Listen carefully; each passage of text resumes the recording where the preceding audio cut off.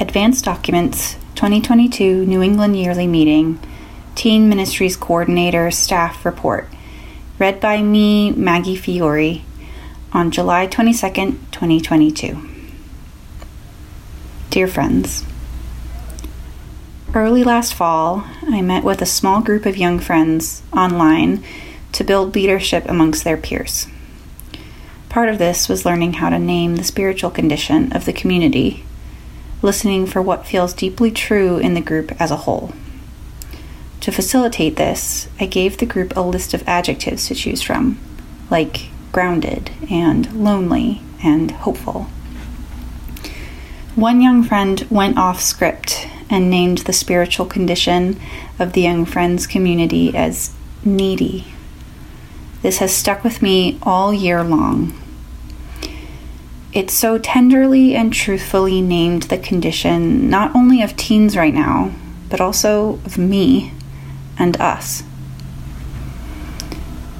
All year, all pandemic really, I've been asking God and my coworkers and my staff and my wife and my meeting and my therapist and anyone else who will listen, how can I minister to those who are spiritually needy when my own soul is desperately in need of nourishment? I still don't know.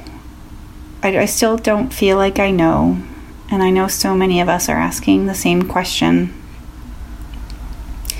I've learned that my job in this moment is to do everything in my power, and my power is often limited, to gather young friends together in person safely and leave it up to God from there. I don't need to have excellent program planned. I don't need to have all the answers for if something goes wrong. I just need to carve out a safe, loving container for teens to flock to and take shelter in, and then see what happens.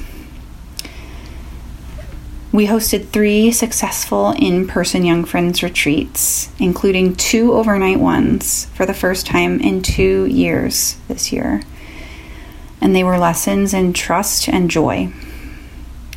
Trusting Spirit would show up, trusting my staff would keep the retreat moving, trusting all the layers of Swiss cheese-like COVID precautions would hold the virus at bay. They did.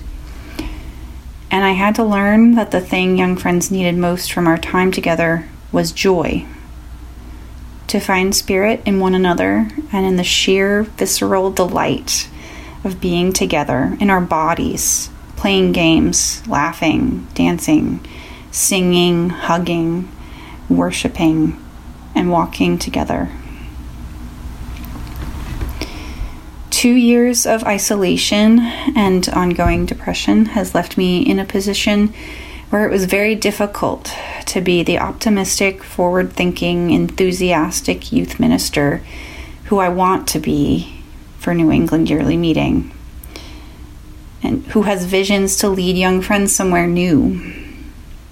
What I had to learn to do instead this year was walk alongside young friends, letting Spirit lead us and trusting Spirit would provide whatever nourishment we all needed in each moment. I offered meetups and online gatherings when there was energy and canceled them if there wasn't. I planned activities loosely and left lots of space in the schedule for finding out what we needed and trusting we'd figure it out. I had to postpone a retreat by a month, the theme of which was, ironically, don't postpone joy. I consulted often with young friends and families and staff in surveys and phone calls. I worked more closely than ever with Gretchen Baker-Smith, leaning on each other when one of us couldn't see the light ahead and listening together for what was possible week by week. I have been so blessed by this partnership with my co-conspirator of the youth programs. It's what made Bread Day possible. A day when we did what we thought was impossible, gathering friends of all ages into their local meeting communities, online and in person, during a pandemic, to find Spirit in the process of baking bread.